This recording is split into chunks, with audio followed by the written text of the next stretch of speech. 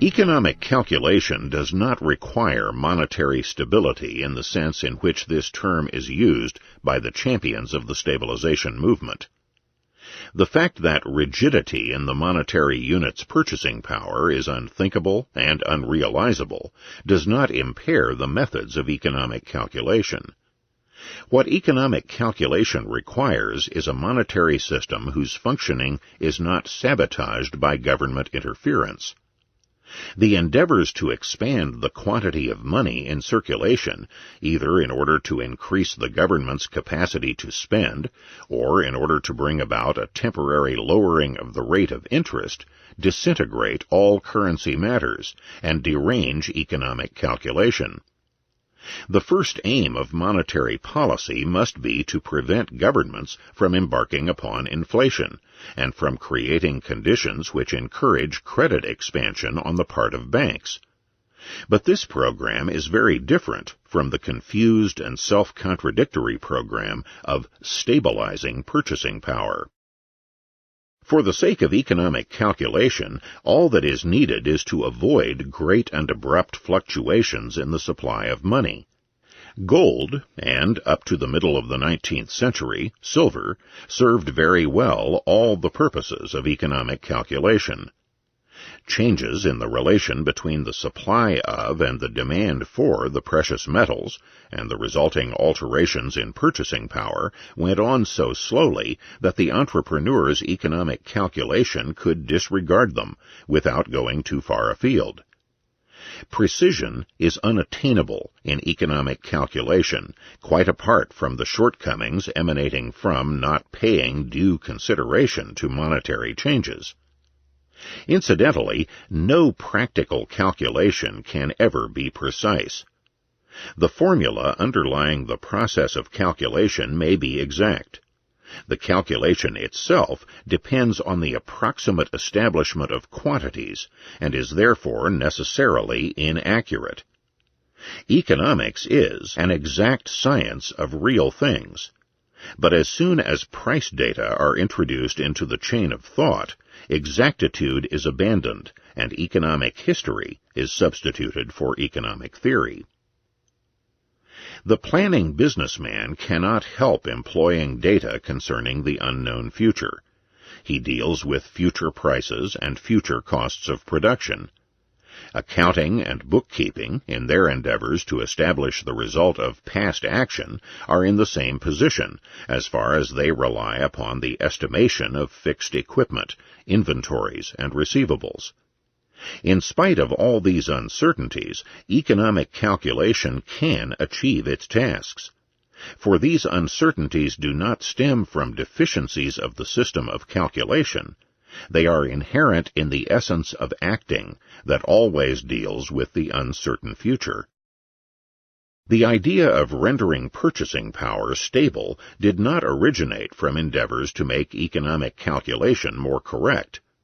Its source is the wish to create a sphere withdrawn from the ceaseless flux of human affairs, a realm which the historical process does not affect. Endowments which were designed to provide in perpetuity for an ecclesiastic body, for a charitable institution, or for a family, were long established in land or in disbursement of agricultural products in kind. Later annuities to be settled in money were added. Endowers and beneficiaries expected that an annuity determined in terms of a definite amount of precious metals would not be affected by changes in economic conditions. But these hopes were illusory. Later generations learned that the plans of their ancestors were not realized. Stimulated by this experience, they began to investigate how the aims sought could be attained. Thus they embarked upon attempts to measure changes in purchasing power and to eliminate such changes. Welcome to the Noted Bitcoin podcast. This is your, fifth annual podcast for 2022? We're catching up. It's like 2018 all over again. Yeah, exactly. I mean, I do think that there's something to be said for only creating content during bear markets.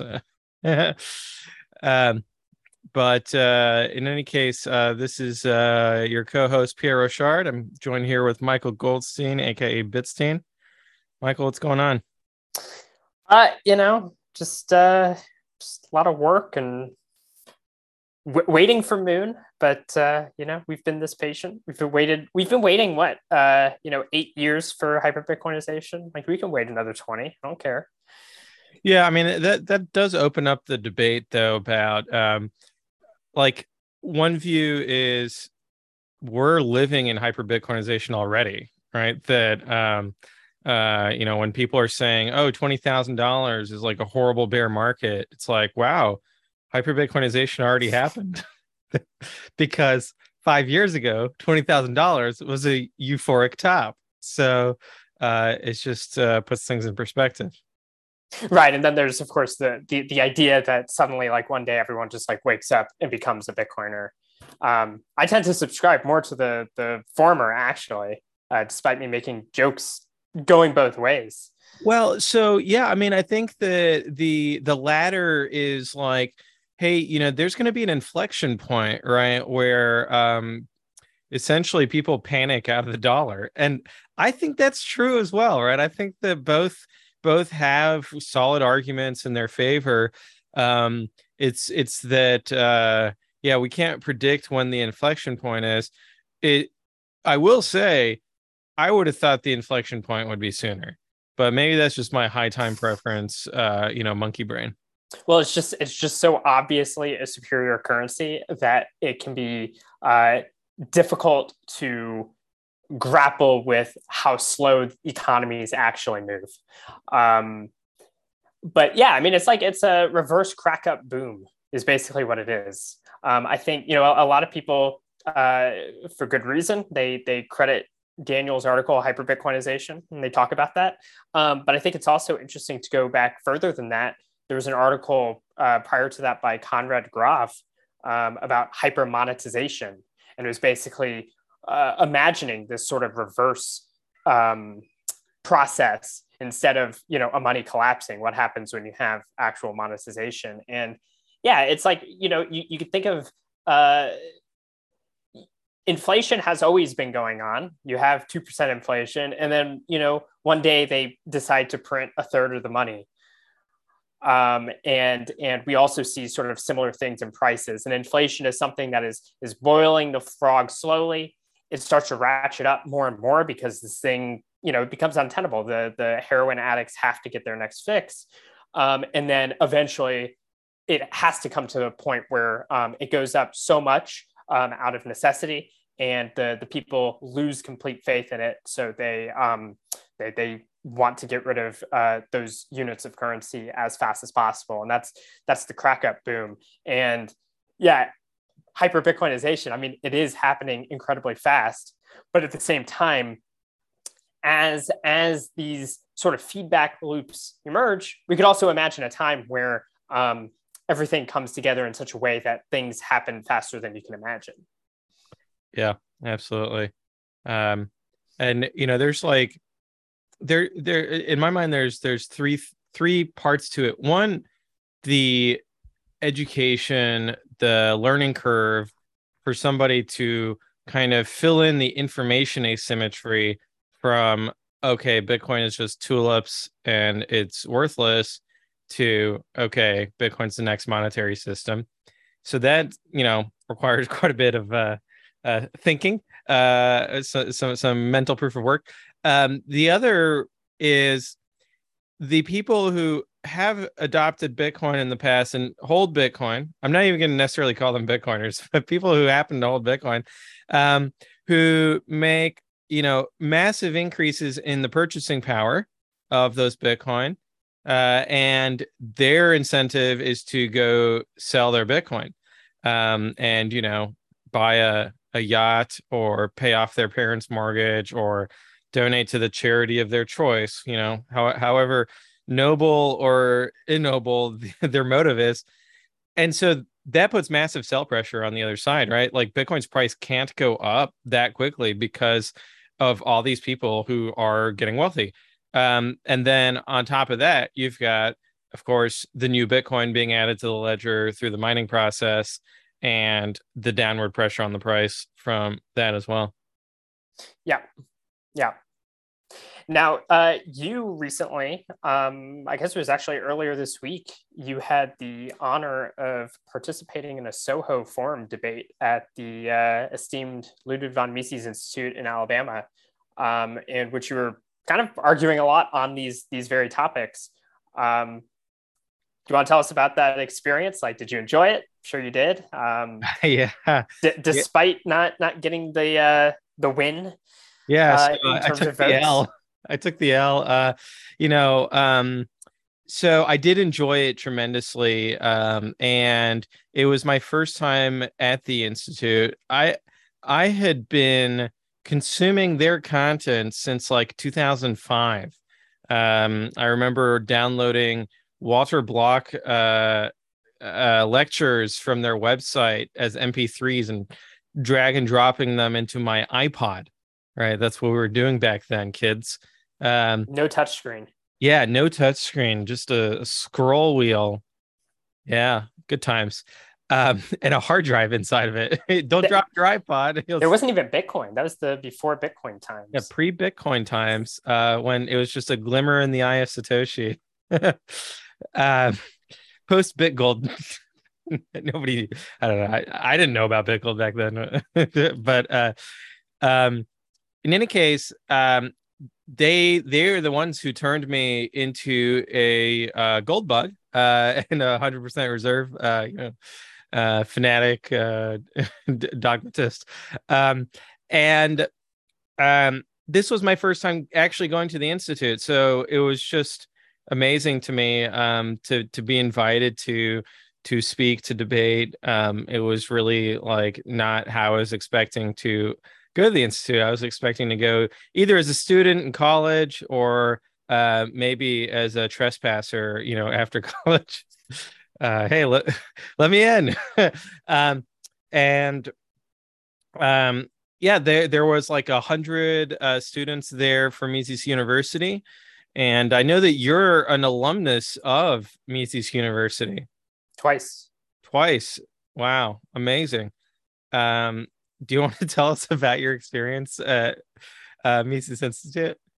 Yeah. I mean, so that I went 2012, 2013. And it was incredible. I did not get into it quite as early as you, but not too much longer after. So I had been a, anarcho-capitalist of the Rothbardian sort for quite a number of years before I got to go there.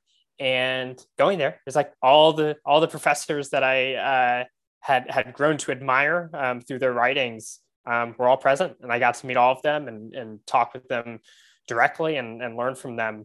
And just being somewhere where pretty much everyone is some flavor of Rothbardian anarcho-capitalists is quite an experience for someone who has not experienced that before. To actually have that many like-minded people. I think Bitcoiners are kind of used to that feeling now. They've experienced with Bitcoin. But and actually the second time I was there was after I had become a fanatic Bitcoiner. And so I was spending my entire time there just shilling wall to wall. And that's actually around where Bitstein really clicked as a moniker. Yeah. So that was a lot of fun. And I actually, there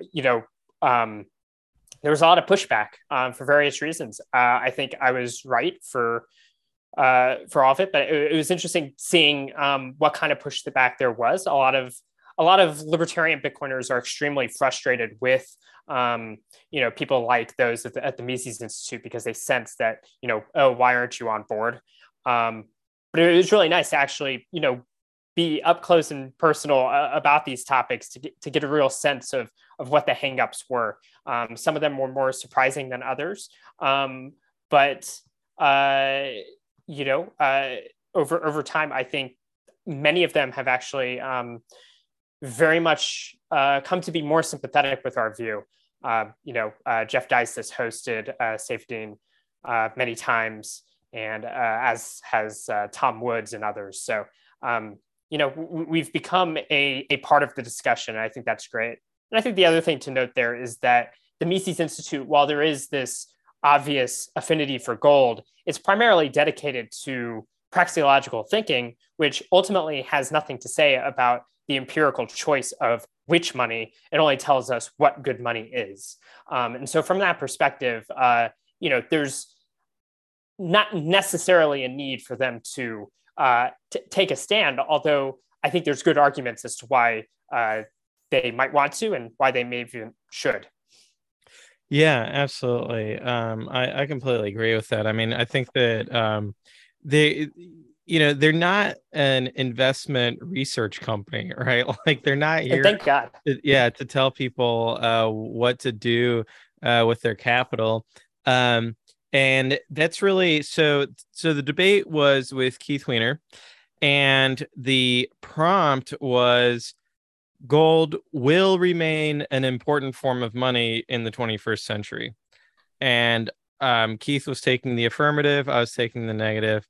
And when I was thinking about how do I want to structure my case, I really thought about it from the perspective of the audience, which is, Austrian school economists, and really keen on advancing our understanding of monetary economics rather than honestly than winning the debate, but even of persuading people to invest in Bitcoin or anything like that, because I think that we've thought a lot about regression theorem, why Bitcoin, why not cryptocurrencies, right? Why Bitcoin maximalism, why winner take all, and I've even heard some people refer to us as monetary maximalists, and it's so tying it back to the Austrian perspective. We've often promoted this little article, the Yield on Money Held Revisited by Hoppe, and that's where I started my argument, is really kind of highlighting two different definitions of money. One is the traditional Austrian definition, which is it's the most saleable, marketable good. It's the one that can be employed for instant satisfaction of widest range of possible needs. So it's really with Hulsmann's caveat of in the free market, right? The at least for ethical money, I could say unethical money, the dollar, for example.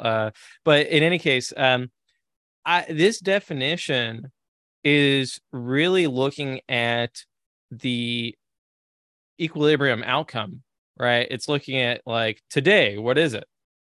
It's not really a dynamic process oriented definition of what qualities would result in a good achieving this final status.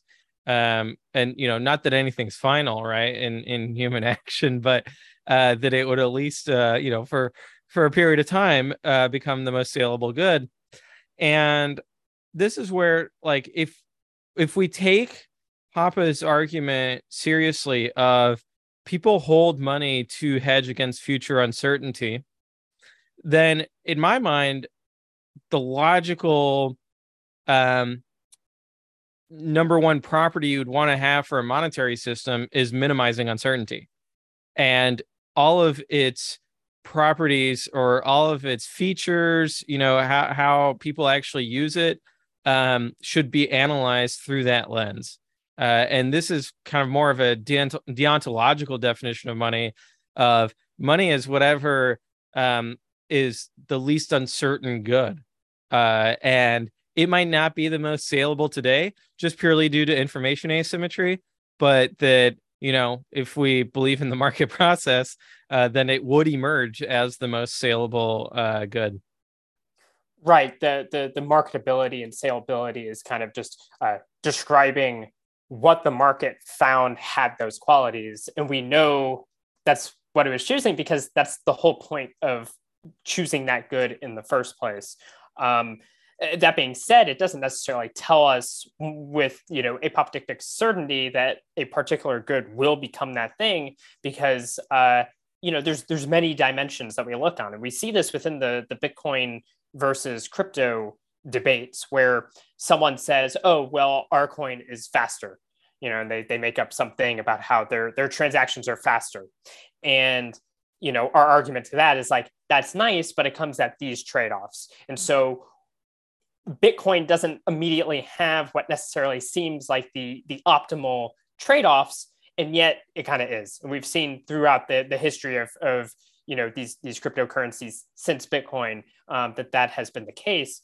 And it is very well possible that there, for instance, gold on some like giant matrix of these trade-offs actually has some different balance, but it's still ultimately answering the question in the sense that you're putting it. And I think that is a very good framing for thinking about this debate. Yeah, absolutely. And so with that framework in place, I went through comparing Bitcoin and gold. And, I think so, like the traditional set of properties that economists look at is like, is it divisible? Is it durable? Is it transportable? Is it scarce? Is it fungible? And those are fine. I just find them to be kind of oddly removed from how people use money, right? So in my mind, it's like, it's even simpler than that. It's that they receive it, they hold it, and then they send it. And so then we can actually look at, in product terms, like, what's the user experience, and how much uncertainty is there at every step of the way within receiving it, holding it, and sending it. That way we can compare the overall uncertainty of these systems against each other, and perhaps have, and it's this analysis is not praxeological in the sense that it's really about entrepreneurial prediction, right? Of an entrepreneurial assessment of the product, rather than kind of me like saying, hey, if you want to do good praxeology, then you have to adopt Bitcoin. You have to, believe in Bitcoin. Yeah, I think those properties, I mean, they're great. They do describe real phenomenon, but to actually understand the purpose of it, you have to go back to that uncertainty. So like divisibility, well, if I have future uncertainty and I want to disease myself of, if I want to remove that, sorry, I'm tripping over my words here. If I'm going about in the economy and I had future uncertainty, so I was holding cash, and then I come across an item and I want to be able to buy it, but it's it's just like a pack of gum or something like that, and I'm carrying around a big bar of gold, that divisibility is not there, and so I can't make use of that hedge that I had, because it's not usable in that situation. However, if instead I had the divisibility in the sense of, well, I can carry around gold coins and maybe I have one small enough for a pack of gum, now I have the capacity to actually make that trade. And so you're saying, I want to be able to make trades at many different sizes. And Bitcoin is obviously very good at this because of its extreme divisibility and its ease of sort of smelting into smaller and larger quantities. You can have UTXOs down to like, I guess down to the dust limit if you want to play nice with the network. And as large as, technically, actually Bitcoin Optech had a reference to a question of how would you consolidate all UTXOs and how long it would take. You could theoretically have a single Bitcoin UTXO. That's just like the whole thing. That's where it started. Yes. Right. So that's an example there. And then like transportability is, I want to be able to, make use of that hedge against the uncertainty here and across the globe. Yeah. And so what you're describing is, and this is also like, this is not us just coming up with things. We might be using slightly different terminology, but this is what Menger was saying back in the 1880s, which is basically you have all of these different dimensions that trade is occurring on, and a good monetary good has to be able to address all of these, and kind of the outcome of that is, we can point to these specific kinds of property, but we're saying that underneath that fundamentally is hedging against future uncertainty, and those properties are describing the different ways that we go about that and what makes it useful to do that. Yeah, that's right. And I think that the focus on minimizing uncertainty helps us avoid traps like focusing on convenience, right? So then people are like, oh, well, the most convenient monetary system will win. And, that's going to be something that is reversible, for example. It's like, yeah, but hold on. Reversibility massively expands the uncertainty of the monetary system. So in terms of comparing gold and Bitcoin, the first comparison I made was about verifying the gold that you receive versus the Bitcoin that you receive. And I think that this one I like in particular because, this is the noted Bitcoin podcast. We're talking about Bitcoin nodes. And I was doing some research on gold verification. So you can assay the surface of a gold bar. You can melt a gold bar down and assay a sample of it, mixed up. But both those are very, it depends on what product you're using in particular, but they're expensive, and you got to do it for every gold bar or whatever. And then the other thing that I found interesting was that if you just test the surface of a gold bar and you find it to be real gold, the next step is to do a sonogram using the same sonogram machine that are used on pregnant women to see the baby. So because this allows you to see if there's a tungsten insert in the middle of the bar or something like that. And so you're talking about not only serious amounts of money, but just like the logistical difficulty, the operational difficulty of doing this. And critically, even if you do it, you're not verifying the total supply. And so you still don't know what percentage of the total above ground total above ground gold supply that you are receiving.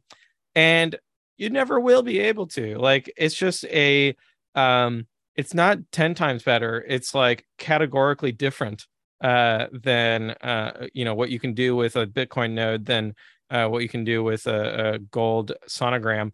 Now, the other thing too is that it's automated. It's cryptographic. You don't need to hire anyone to do it for you. You don't need like a room to do it in, or I don't even think about it. Yeah. It's happening right now in my home, and it just doesn't even cross my mind because it's all automated, happens. I don't want to say it's trivial because a lot of work went into producing the Bitcoin software, but in some sense that all that work has made something that is extremely trivial. Yeah. For the end user. Absolutely. Because note, if you're running if you're doing all the processes you're describing to say, the surface of the gold, the sonogram, it's like you need skilled technicians just to go operate that stuff. That doesn't even sound like something I would personally be able to do, let alone, my grandparents or something. Meanwhile, like, it is feasible for them to run some software on their computer and get that going. So that the accessibility as a technician is just incredibly different.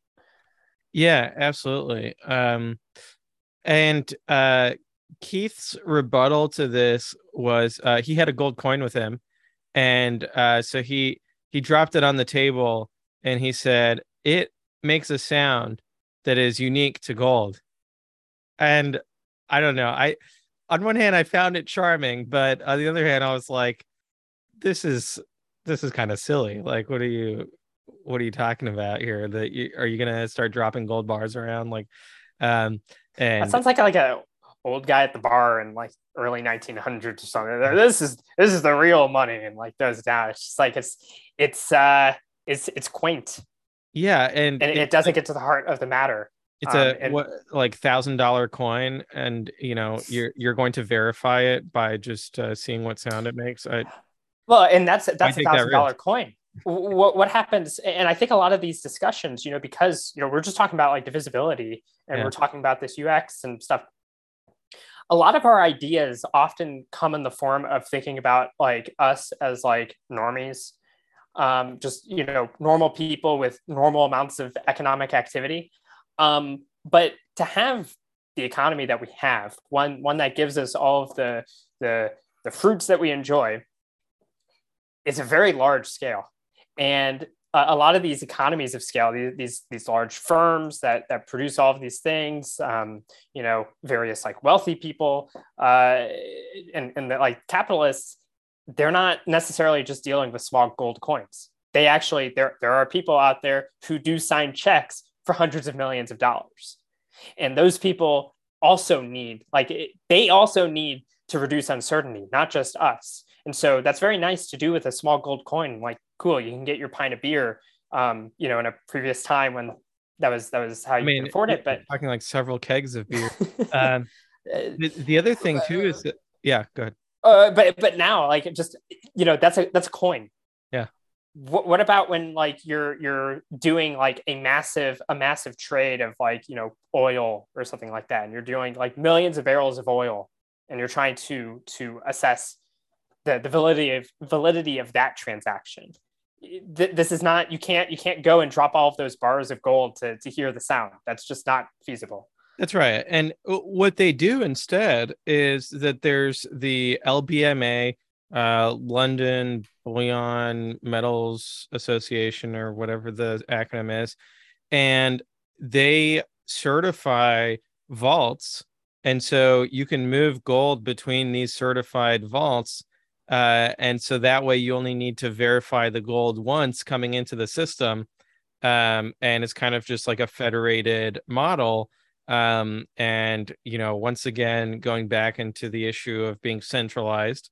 And even at the smaller scale, like, okay, if it's true that it is easy to verify gold, why are there so many websites warning about counterfeit gold? Right? Logically, wouldn't we expect that there is no counterfeit gold because nobody would bother doing that because it's easy to verify gold, right? Like it does, just like it's all falling on deaf ears. They can't hear the sound. And yeah, exactly. Yeah. On top of that, it's not very accessible to the deaf. I didn't want to make a joke about ableism and privilege, but yeah. So that was interesting. The next one was about storage, right? So storing gold versus storing Bitcoin. And a good home vault or safe costs about $6,000. And you can store your gold in one location. And it is rated to withstand attack by power tools for 30 minutes. It's accessible even if you are dead, right? Because the home invader could just kill you and then use power tools for 30 minutes. And you can't plead the fifth, right? So if the government comes in with a search warrant, they can blow open your safe. They don't need your password for the safe because side channel attack, Now, the counter on the Bitcoin side that I used was doing a multi-sig with like 3 cold cards. Do a 2 of 3. It'll cost you about $600, including the metal seed backups. And that's rated infinite number of minutes against power tools. But even against like a laser, as far as we know today, there's just no seed extraction attack that works on the latest version of the cold card. And if you've got a PIN, a passphrase, it's not accessible if you are dead, right? Like if the home invader kills you, they can't get the Bitcoin. And it And might now seem they're like, risking even more criminal charges. yeah, and it might seem like, well, that's no consolation, you're dead, but it creates a disincentive, right? Because now the economics of the crime have changed, because there's no upside if you're dead. Whereas with the gold vaults, there's still the same upside. It has added the risk of, the murder charge, and that's substantial effect, especially, if you live somewhere where there's the death penalty. But the other thing is that you can plead the fifth. So, the right to not self-incriminate would allow you to withhold your passphrase or your PIN, and that means that the government would not be able to seize your Bitcoin, which is a significant advantage over the gold vault. With the multi-sig, you can also put your hardware wallets in different legal jurisdictions, so that now governments have to go through process of international law to try to seize your Bitcoin. And obviously that also makes it harder for the non-governmental thieves. But to me, it's like, on this, just as with verification, like, it's a slam dunk that Bitcoin just has far less uncertainty than gold does. But I think the challenge is always about the physicality. Like, they're obsessed with the physical nature of gold. Yeah, I didn't get to listen to the whole debate, but I got to listen to some, and I was thoroughly unimpressed with Keith's argument. It could be simply that I've heard these arguments too much rather than they're terrible, but I'm also pretty sure that they were terrible arguments. One of the things that I noted was that in his arguments, he was basically comparing gold at scale with Bitcoin in its early stages of scaling. And I think this is where your framing is just so important, because we're trying to get to the heart of what money is and what are the incentives towards people wanting to choose the money. Whereas he's basically just saying, well, gold is already here, therefore it's just going to continue, which, there is the nice Lindy, side of that argument, but it doesn't, it's comparing apples and oranges if you're looking at those two different, kind of stages, shall we say. Yeah. And I also like the historical argument of Bitcoin's been around for 3 years. To me, 3,000 years is kind of, I said it was German historicism, not Austrian praxeology, which is true. Yeah, I mean, it's not an argument, as one of our favorite libertarians would say. But the other one that Keith brought up a lot about volatility, and I was thinking about, kind of doing a retrospective on the debate, and I felt like after the fact that I conceded far too much ground on the question of future volatility, because he was like, okay, 21 million Bitcoin, by design, Bitcoin is going to be volatile because the supply cannot adapt to the demand.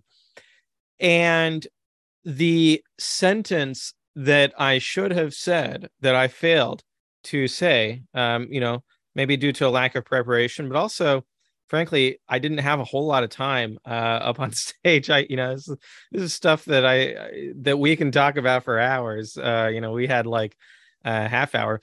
But Bitcoin is volatile because adoption happens in waves, and that we would expect that at full adoption, the volatility would look much different and would be, much less than it has been historically. And Bitcoin goes down after it goes up too much. Right? So it's like, it's not like Bitcoin has volatility where, it's, for example, today, if it doesn't just go down to like $1,000, and then up to like $70,000 and then down to like $2,000. Like, it's not just like randomly, having heart attacks and, bouncing all around, which is kind of the way that gold proponents try to portray it of, oh, this is just like randomly, it's bipolar. It's not, but they don't look at the 200-day moving average, right? Of actually, it's pretty much just going up, and it's volatile on the way up. But as long as participants in the market are knowledgeable about this and behave accordingly in a rational manner by not taking on leverage, by kind of DCA accumulating for the long term, then that doesn't negatively affect them. And furthermore, that long term, there's no reason why Bitcoin would have more volatility than gold, right? And we can look at the gold market, like it goes up and down. It's not crazy volatile like Bitcoin is, but it's also, not increasing in value. And I think that their argument on the gold side is that gold production can adapt to the gold price going up. And so, gold producers increase their output of gold.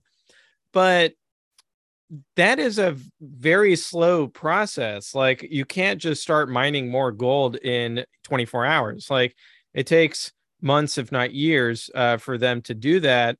And so, in my mind, it's like, I don't like supply, the supply of gold production from miners is very small compared to the supply of, people who hold gold who decide to sell it to earn capital gains or, to rebalance their portfolio.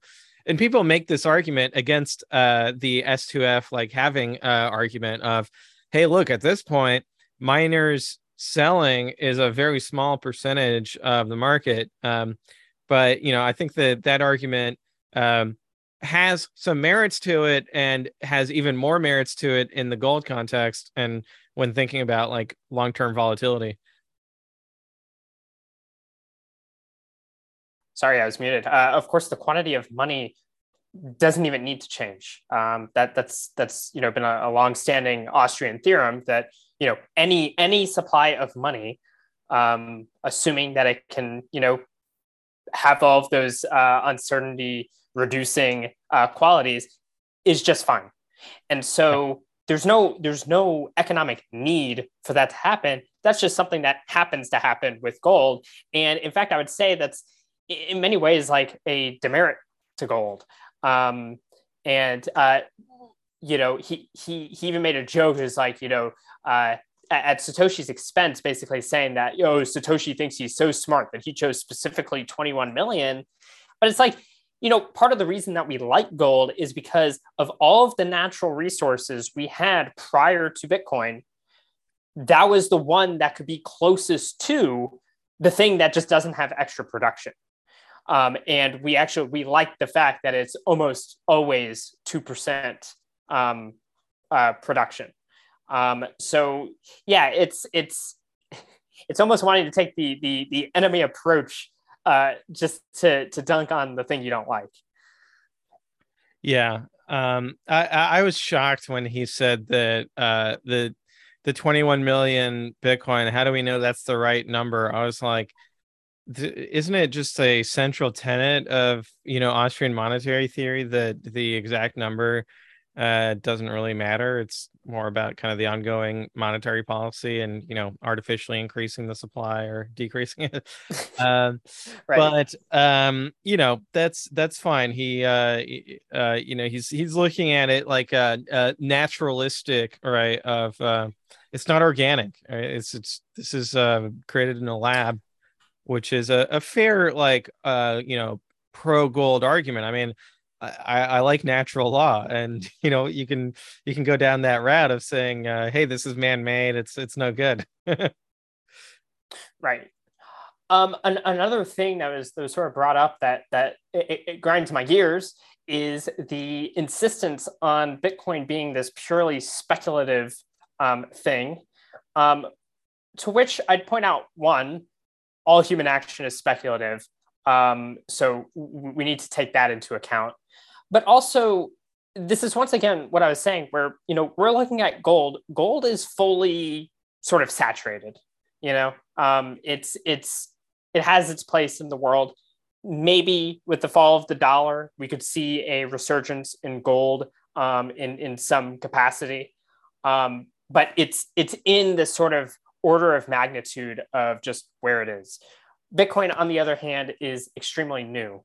And once again, you can go back to Menger and you can go back to Mises. These are not new ideas that in the early stages of money, just as you were saying earlier, there was an entrepreneurial attitude, an entrepreneurial speculation of looking at the facts on the ground, seeing what goods are available on the market and analyzing them and determining which one do you believe will be most likely to be marketable in the future. And you do this at full scale too, because someday something could supplant gold. I'm imagining, I don't know, were there people in like the 1890s who were so nothing will ever supplant gold? But you still, even if there is a sort of monetary maximized good, you still every day have to the reason you continue to demand it is because in the future, you think that it's going to have a value. This is the whole reason why the regression theorem is even a thing, because there's this problem of if we're thinking into the future, well, how did it get to here? It had to start somewhere. But in any case, because of this fact, entrepreneurs look at this and they start acquiring that which they think will have, marketability, increased marketability in the future. And they both pointed out how in the early stages of monetization, which they don't really talk about too much because they already lived in a fully monetized world. And it wasn't until 2009 that we finally got to replay this game again. But they point out that hoarding and speculation is going to be a massive part of that, because you're going to have a set of entrepreneurs who look at the market and they see the future potential before anyone else. We see this in every industry. You have the guy who saw, what Apple would become, or, what steel would become, or, you name it, you name the industry. You have a set of people who see what something can become. And those people have the natural incentive to then get as much as they possibly can. And once again, we see this in every industry. This is how they find, steel is going to be the thing. Let me go stock up on steel and stock up on all of it. And this is just what we see with Bitcoin. And in the future, this distribution will change, and the marginal utility of holding Bitcoin will change. But for now, that's not the case. And so there is a natural reason for people to hoard. And it's not because Bitcoin is bad money. Quite the contrary. It's because that many people believe Bitcoin is good money and that other people will believe so in the future. Yeah, that's right. And along this angle of speculation, one of the arguments that I found really odd from Keith was that because gold's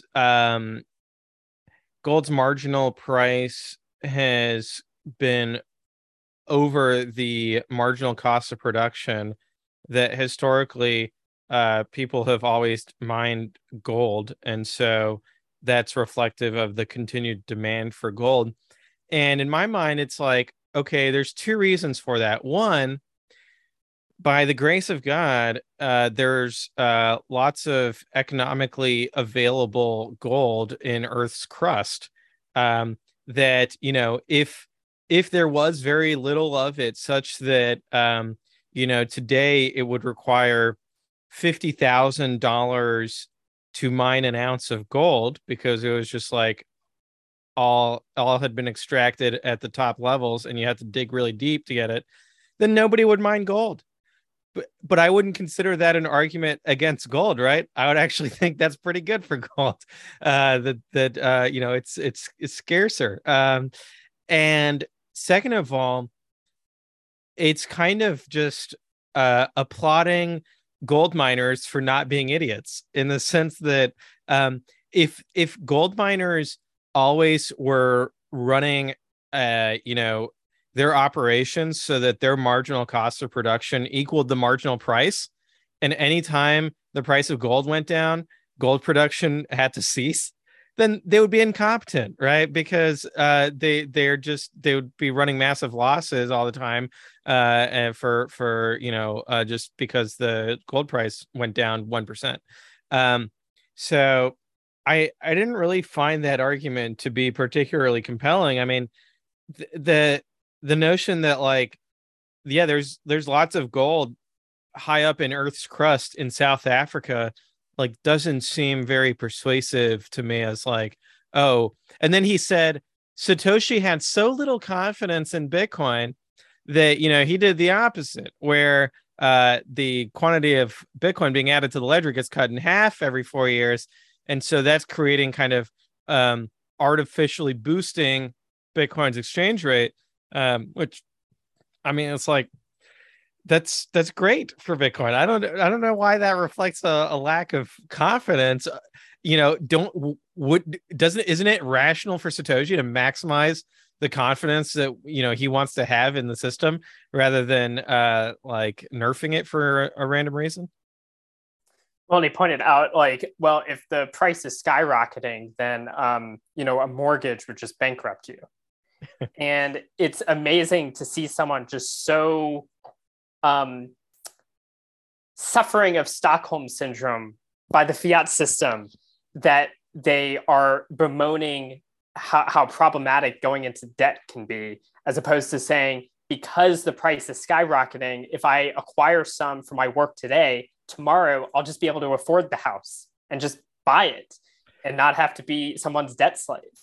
Yeah, and he brought it up in the context of using Bitcoin as a unit of account, and I was, after the debate, I was thinking about this. One, as I mentioned, like I shouldn't have conceded the point on volatility so strongly, because I think that that affects the unit of account argument.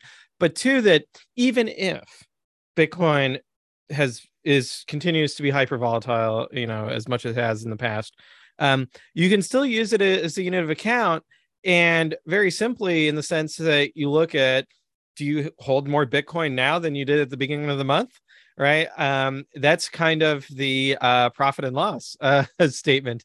And that the issue of it being too volatile as a unit of account, tying that to the issue of credit doesn't make sense to me. And there's also no reason why we should favor credit over equity in the financial system or in the economy at large. But yeah, I think it's hard to like imagine what it's like if, because Bitcoiners talk about using Bitcoin as their unit of account, right? And the opportunity cost of, okay, if I buy a coffee today instead of buying Bitcoin, then in 5 years, that's me spending $500, instead of spending $5, which is my perception today.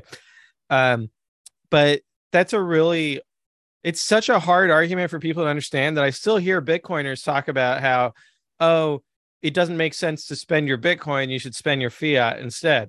It's like, no, that's the same opportunity cost. Yeah, just don't spend. Yeah. Or exactly. Also the people who hear that and they think, oh, see, you're still pricing in dollars. And it's like, no. Dollars is just, currently, it is the way that people already do it. So you can assess your purchasing power in dollars. So as a proxy, instead of having to reprice everything against the entire economy, I can just look at Bitcoin and do the simple calculation of, how many dollars per Bitcoin. So it's not really, it's looking at the purchasing power, not the raw dollar amount. In fact, I'm not going to be happy if, Bitcoin's $1 million, but $1 million can't even buy you a dozen eggs. The Bitcoin probably still helped you given that situation. But what we're really thinking about is the purchasing power ultimately. Did you have something else on that? Yeah, I was going to say that, some of the critics of Bitcoiners and Bitcoin maximalists say that, like, we're anti-credit. And in my mind, it's like, it's not so much that I'm anti-credit in theory. Like the financial intermediation, liability is like, I'm an accountant. Like those are fine tools. I'm just saying that in a Bitcoin economy, if you are pro credit and you are, creating credit, you're going to get wrecked. And it's like it's got, there's like an economic reason to be anti-credit. Now, there's also a moral and ethical reason, but we don't even have to get into that. Although I think those are actually stronger than the economic argument. Right. But you can point out how, because of money printing and, all the operations of the Fed, we are pushed more towards credit and away from savings. And Bitcoiners are saying in a Bitcoin world, we could expect us to be pushed back more towards saving than with credit. In fact, probably even more so than under a gold economy. But that's not inherently saying no credit. It's just saying that the balance has been askew because of fiat. And with Bitcoin, we would expect less. And there's all kinds of other arguments you can bring up with the whole tiresome fractional reserve arguments that have been dead since 2009. So I don't even know if it's worth going into. Something else I wanted to say, though, was, some of the arguments you hear from the gold people remind me of Keynesians in relation to deflation.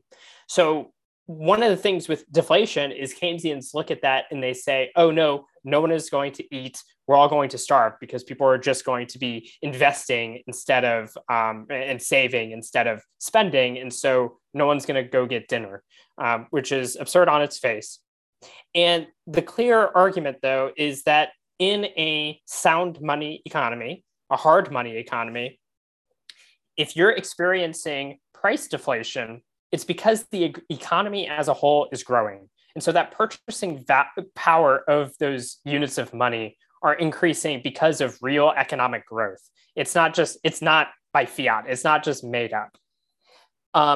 And similarly, with this kind of gold argument against Bitcoin volatility, if we go all the way back to hedging future uncertainty, there are times where I am more uncertain about the future and I am going to acquire more monetary units.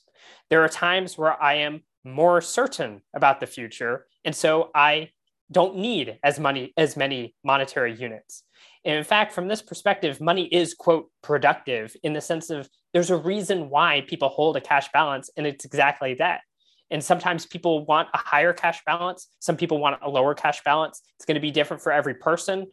And when we have, even if Bitcoin remained highly volatile in a fully Bitcoinized world, I would view that as a good thing, because what that says is that the monetary system is responding dynamically to people's actual economic needs. It means that you are going through periods of time where the economy as a whole tends to feel more certain about the future and doesn't have as much need to hold a cash balance.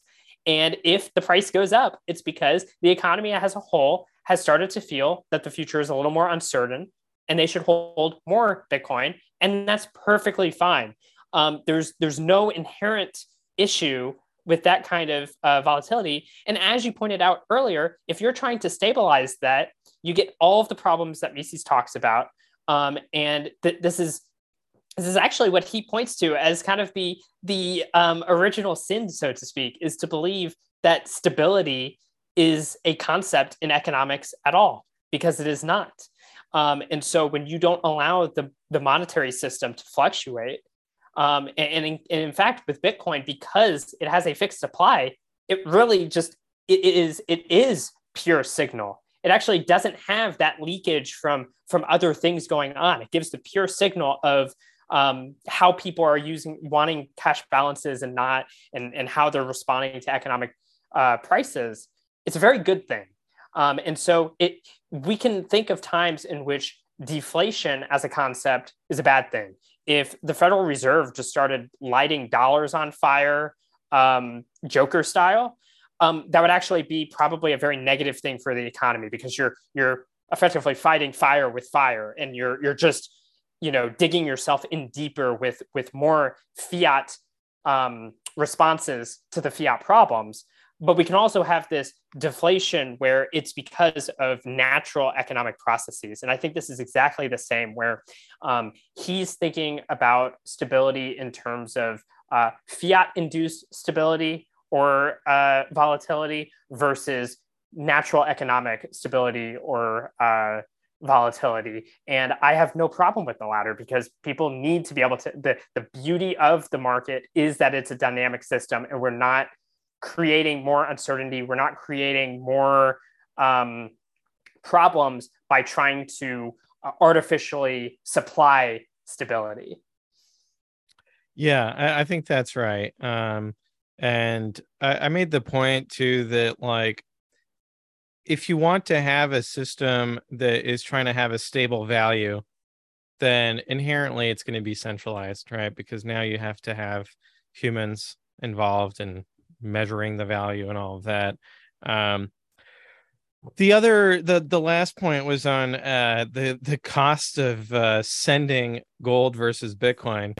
And I did some research before the debate of, like, okay, well, I know that shipping gold has to be expensive. So how expensive is it? And what I found was that if you are shipping less than $100,000 worth of gold, what's recommended is using registered mail through the U.S. Postal Service.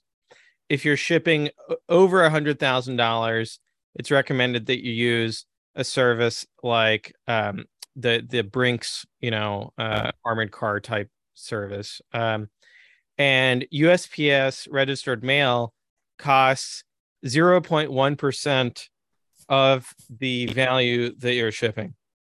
Now, after I made this argument, Keith said that they use FedEx. And I've read everywhere, don't use FedEx. So I was kind of like, do I get into this with him? Like, I mean, I guess he knows more about gold shipping than I do, but it seems odd to me that everyone's telling me don't use FedEx, and Keith is telling me that he uses FedEx. Yeah, it's also just scary. Not only is it like centralized, but actually that physicality every step of the way. I mean, how much of the Old West tales, it's because people get, robbed, trains and carriages and all that. And every step of the way, there's something that could happen. And in fact, like, I've had trouble sending like postcards through USPS, let alone actual money, Yeah. So registered mail it tries to solve for that. So it's got like a very strong audit trail where every postal service employee along the way who handles the package, if they lose the package and they're found to have like stolen it or whatever, they lose their pension and they get like charged criminally and all this. So you're really relying on a subsidy from the government of, hey, we're gonna like really hammer somebody if they do something wrong with this registered mail. So it requires threats of violence. Oh, extreme gold. Yeah. So extreme gold threat. mining involves like all kinds of inhumane practices, to say the least. Yeah. And then even just to chemicals move for it, the environment. The gold mining process is terrible for the environment. Meanwhile, with Bitcoin, besides the costs, I mean, just think of the incredible nature of being able to package something up in a digital signature. That thing is immutable. We no longer even have transaction malleability if you use SegWit. But although that's like a separate issue, but like you package it up in that digital signature and you can send it out. If it gets lost, that stinks, but you can just resend it. There's no way that it gets lost and someone like, captures it and does perform some kind of man in the middle on it to remove it. So it really is that peer-to-peer system. And I think the only way that comes to mind that you would break that is if you have a extremely powerful quantum computer to the point that you could just break the Bitcoin system. And then when you see someone sign a transaction, you could, go in and break that signature and change it and sign it according to your own signature and send it to yourself.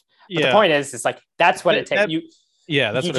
They require threats of violence in this entire supply chain of just think of all of the resources that go into just making that happen. And what it took to just, all of those people along the way, they have a whole story of their own. Their whole lives came up to this point just so they could move some gold for you. And meanwhile, with Bitcoin, you just sign it and send it, and it's done. Yeah. And the registered mail, it takes like 1 to 2 weeks. The Bitcoin transaction, get in the next block in 10 minutes. Also with the registered mail, business hours, business days, Bitcoin never sleeps. And then it's like trusting your own software versus trusting the US government. Right. With the Bitcoin software, with a little bit of programming experience, which obviously that's a lot to ask of a lot of people, but it is accessible. And, if you go through like Jimmy Song's programming Bitcoin course, or you do the base 58 course, you can come out of that with a very strong feeling and understanding of how Bitcoin works at every step of the way, from the very foundational field mathematics that ECDSA is built on, to how the actual signatures work, to how blocks are put together and how they're serialized and all of that. Same with transactions. And you can go through that whole process and actually have a working understanding of Bitcoin from the ground up, and really know what's going on. Whereas, it kind of what I was saying with like the gold, and everyone has a story. It's like, iPencil, it's so hard to even understand how a pencil is made, let alone how your gold manages to get to someone.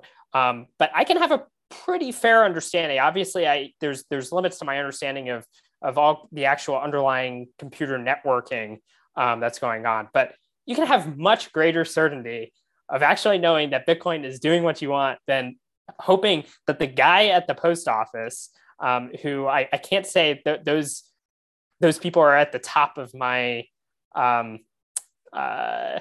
competency list. You just have to hope that it all goes well. And if not, the government will come beat them up. So it's fine. Yeah. It's cool. The other problem with physical shipping is that you have to give your physical address as the last stop, right? So yeah. Whereas like with Bitcoin, the Bitcoin address, I mean, first of all, just in a vacuum, it's a pseudonymous random numbers and letters.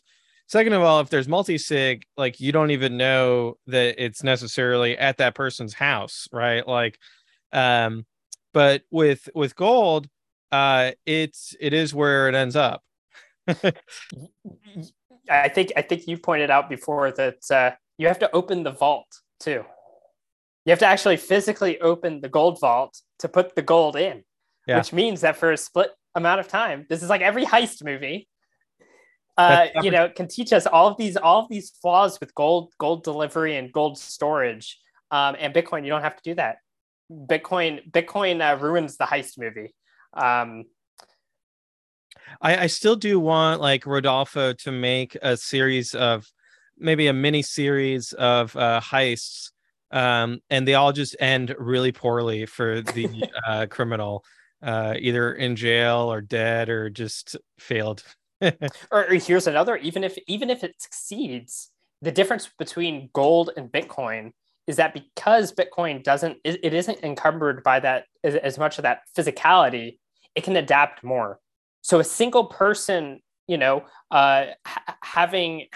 a negative incident happen to them is a signal to the rest of the economy of how they should improve.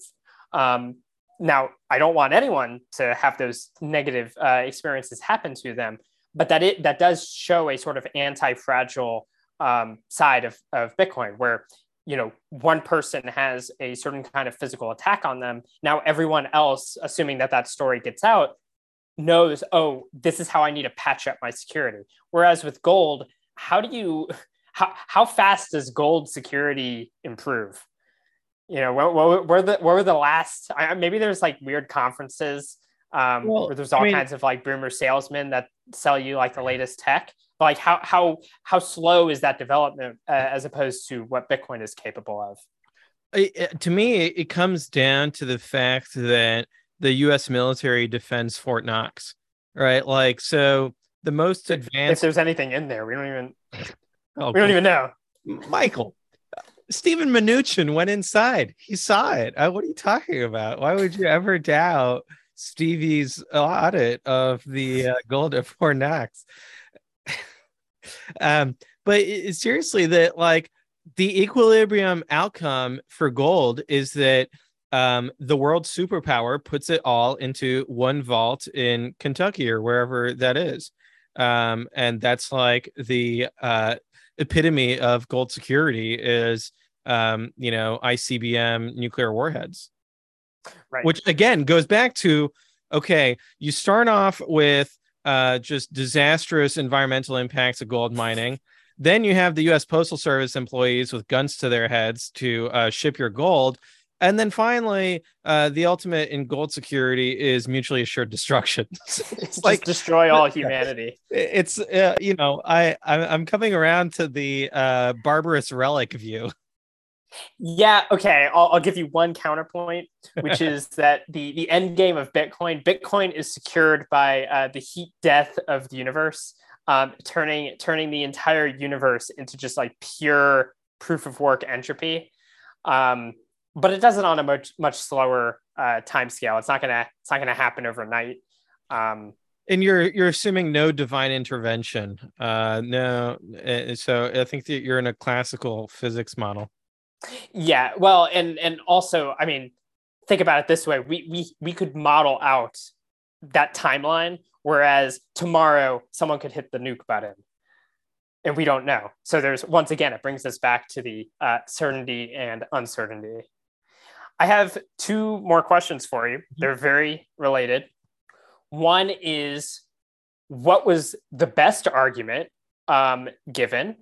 And two, because I have my skepticism that the very best argument was supplied in this debate, what would be your best argument for gold? Yeah. So the best argument he made is really about kind of the. I mean, I don't know if this is really even an argument, really, but that like people know gold, right? So because it's a physical object, that it's more comprehensible to people. Whereas It's got Bitcoin, a good brand.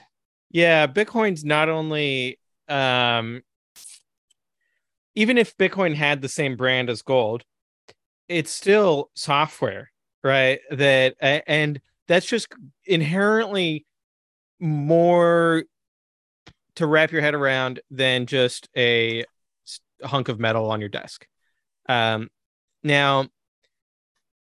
I think the best argument for gold is really and specifically in the context of this prompt, it would be that gold has remained as an important form of money despite the dollar being the world reserve currency and the dollar being, it has competed against gold rather successfully for many of the same reasons. And so, for example, the cost of independently verifying a $100 bill is much lower than the cost of verifying a brick of gold, right? Like, so, you've got some, and also the cost of doing a wire transfer of, from one bank to another bank, same kind of arguments. Obviously we could compare that to Bitcoin as well, and Bitcoin has still come out ahead. The biggest flaw for the dollar is this uncertainty around the supply, right? And that's where, you could make the argument for gold that it's complementary to Bitcoin, and that both Bitcoin could be 10 times bigger than gold, and gold would still be an important form of money. And you'll hear Bitcoin proponents say that Bitcoin is going to demonetize gold first. Well, arguably, it's going to demonetize gold last, or it won't demonetize it ever fully. And that, it's going to grow bigger than gold, but it's not going to ultimately like destroy gold at gold's monetary premium entirely. So that, in my mind, would be the strongest argument on the affirmative, is that, both can, well, gold can, go sideways and Bitcoin can win. And it's still, gold still wins the argument of being an important form of money in the 21st century. Right. It could still be the case that in the future, a prudent investor would still have some amount of his portfolio, even if it's 1%, in gold. And if 1% of the Bitcoin economy has a portfolio in gold, that's still pretty important. That's a nice now, large chunk of the economy. I think it's the best argument for gold, and I don't find it particularly persuasive. I think that gold buggery will just be a mental illness, like hoarding cheeseburger wrappers in your apartment. Like, it's not a rational thing, but that's a fine argument for it. Yeah. It'll be like, yeah. Well, and on the branding one, in the physical thing, a counter argument to that is, I'm also told that Bitcoin is a religion. And it seems to me that religions have done very well without having a physical nature and only having, physical representations. So perhaps that's really not an issue at all, if we're going to take that religion meme seriously, or if we just take a softer view that there's similar memetics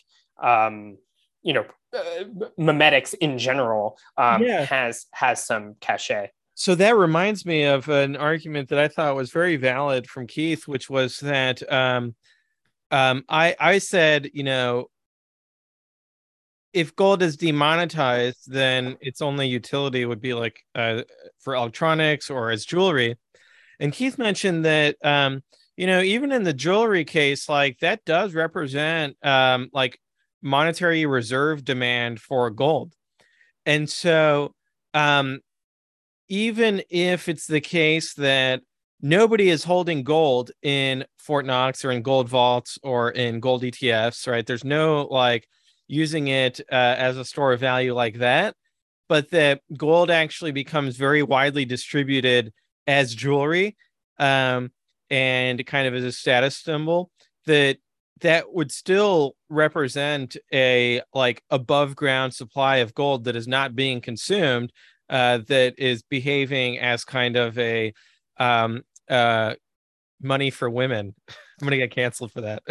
Well, that's like a nice sounding argument, but at the same time, I mean, that's just like the same as people saying it's like, well, there's lots of stores of value, because people that's just saying like, any non-consumer good is somehow this like store of value and therefore a monetary good. So like every factory is also has a monetary premium, and like every piece of capital, it's I have some old computer parts sitting around, like that's a store of value because they're not being consumed, they're just kind of sitting there, and so we should all invest in old silicon. Although I don't know, maybe with everything that could go on with Taiwan and such, maybe that's true, and we're going to live in the sort of Blade Runner world, looking for all kinds of chips and stuff in the garbage. But the point is it's a cope.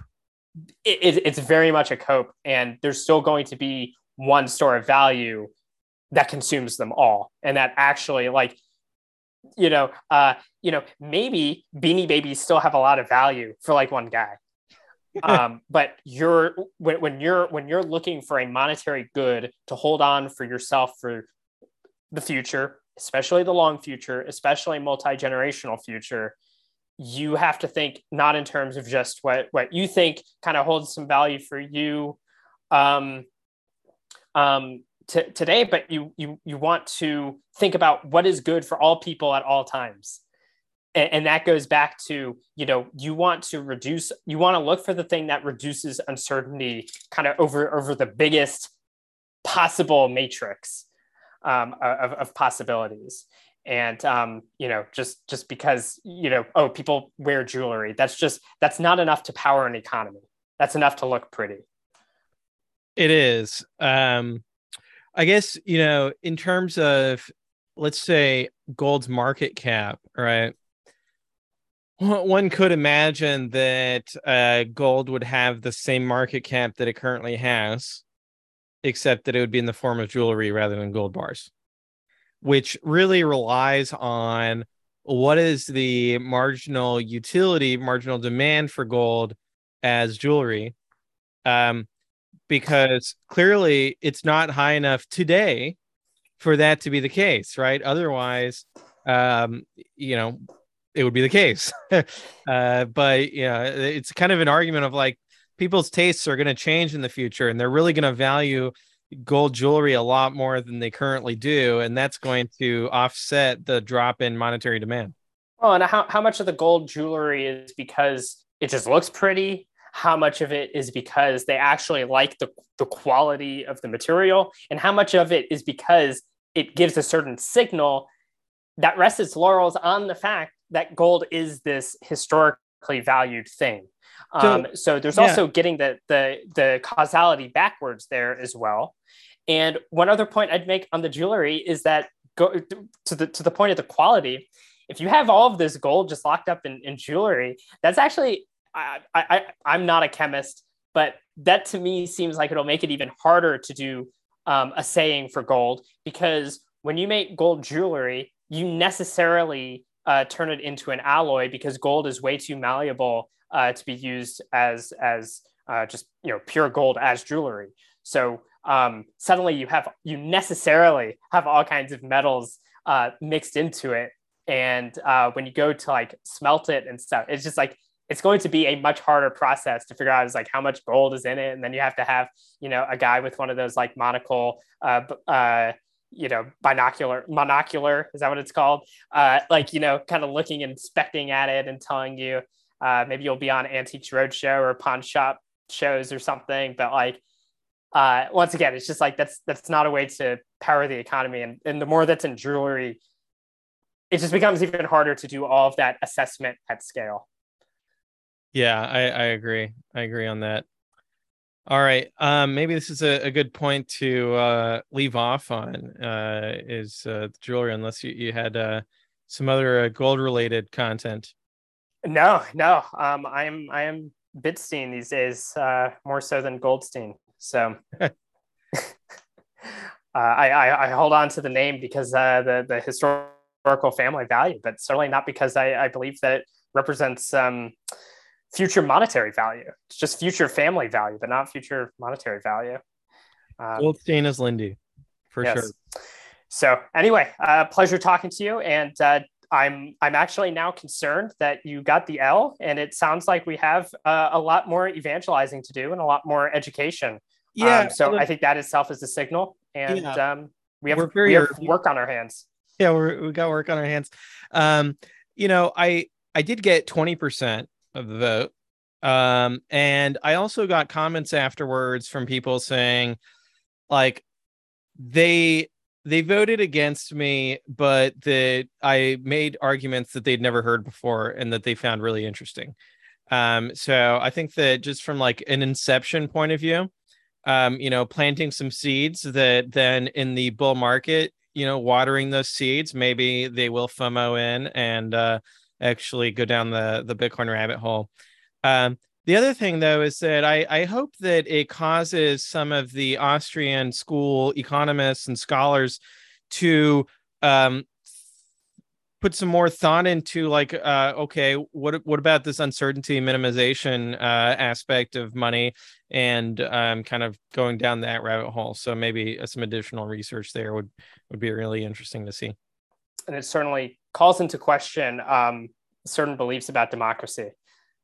Oh, yes. The truth, folks, is not democratic. Yeah, you can't vote on the truth, everyone. Um, but I think that the result would have been very different if the prompt had been more neutral of Mhm. like, can Bitcoin succeed? Okay, then now we're like on steady footing rather than is Bitcoin going to destroy gold? Very aggressive stance. Right. Especially when we're even saying that there is a possibility that you have some sort of equilibrium where gold is still important. Yeah. So in a way, your argument is not even fully in the negative. No, and I did try to keep it in the fully in the negative just to be a good sport. And I will say, you know, Keith was a good sport as well, and I really enjoyed sparring with him intellectually. So I hope that we have gold debates again in the future. Absolutely. All Well, right. until next time. Until next year. time. Yeah, next year. Cheers, Michael. Bye. Have a good one.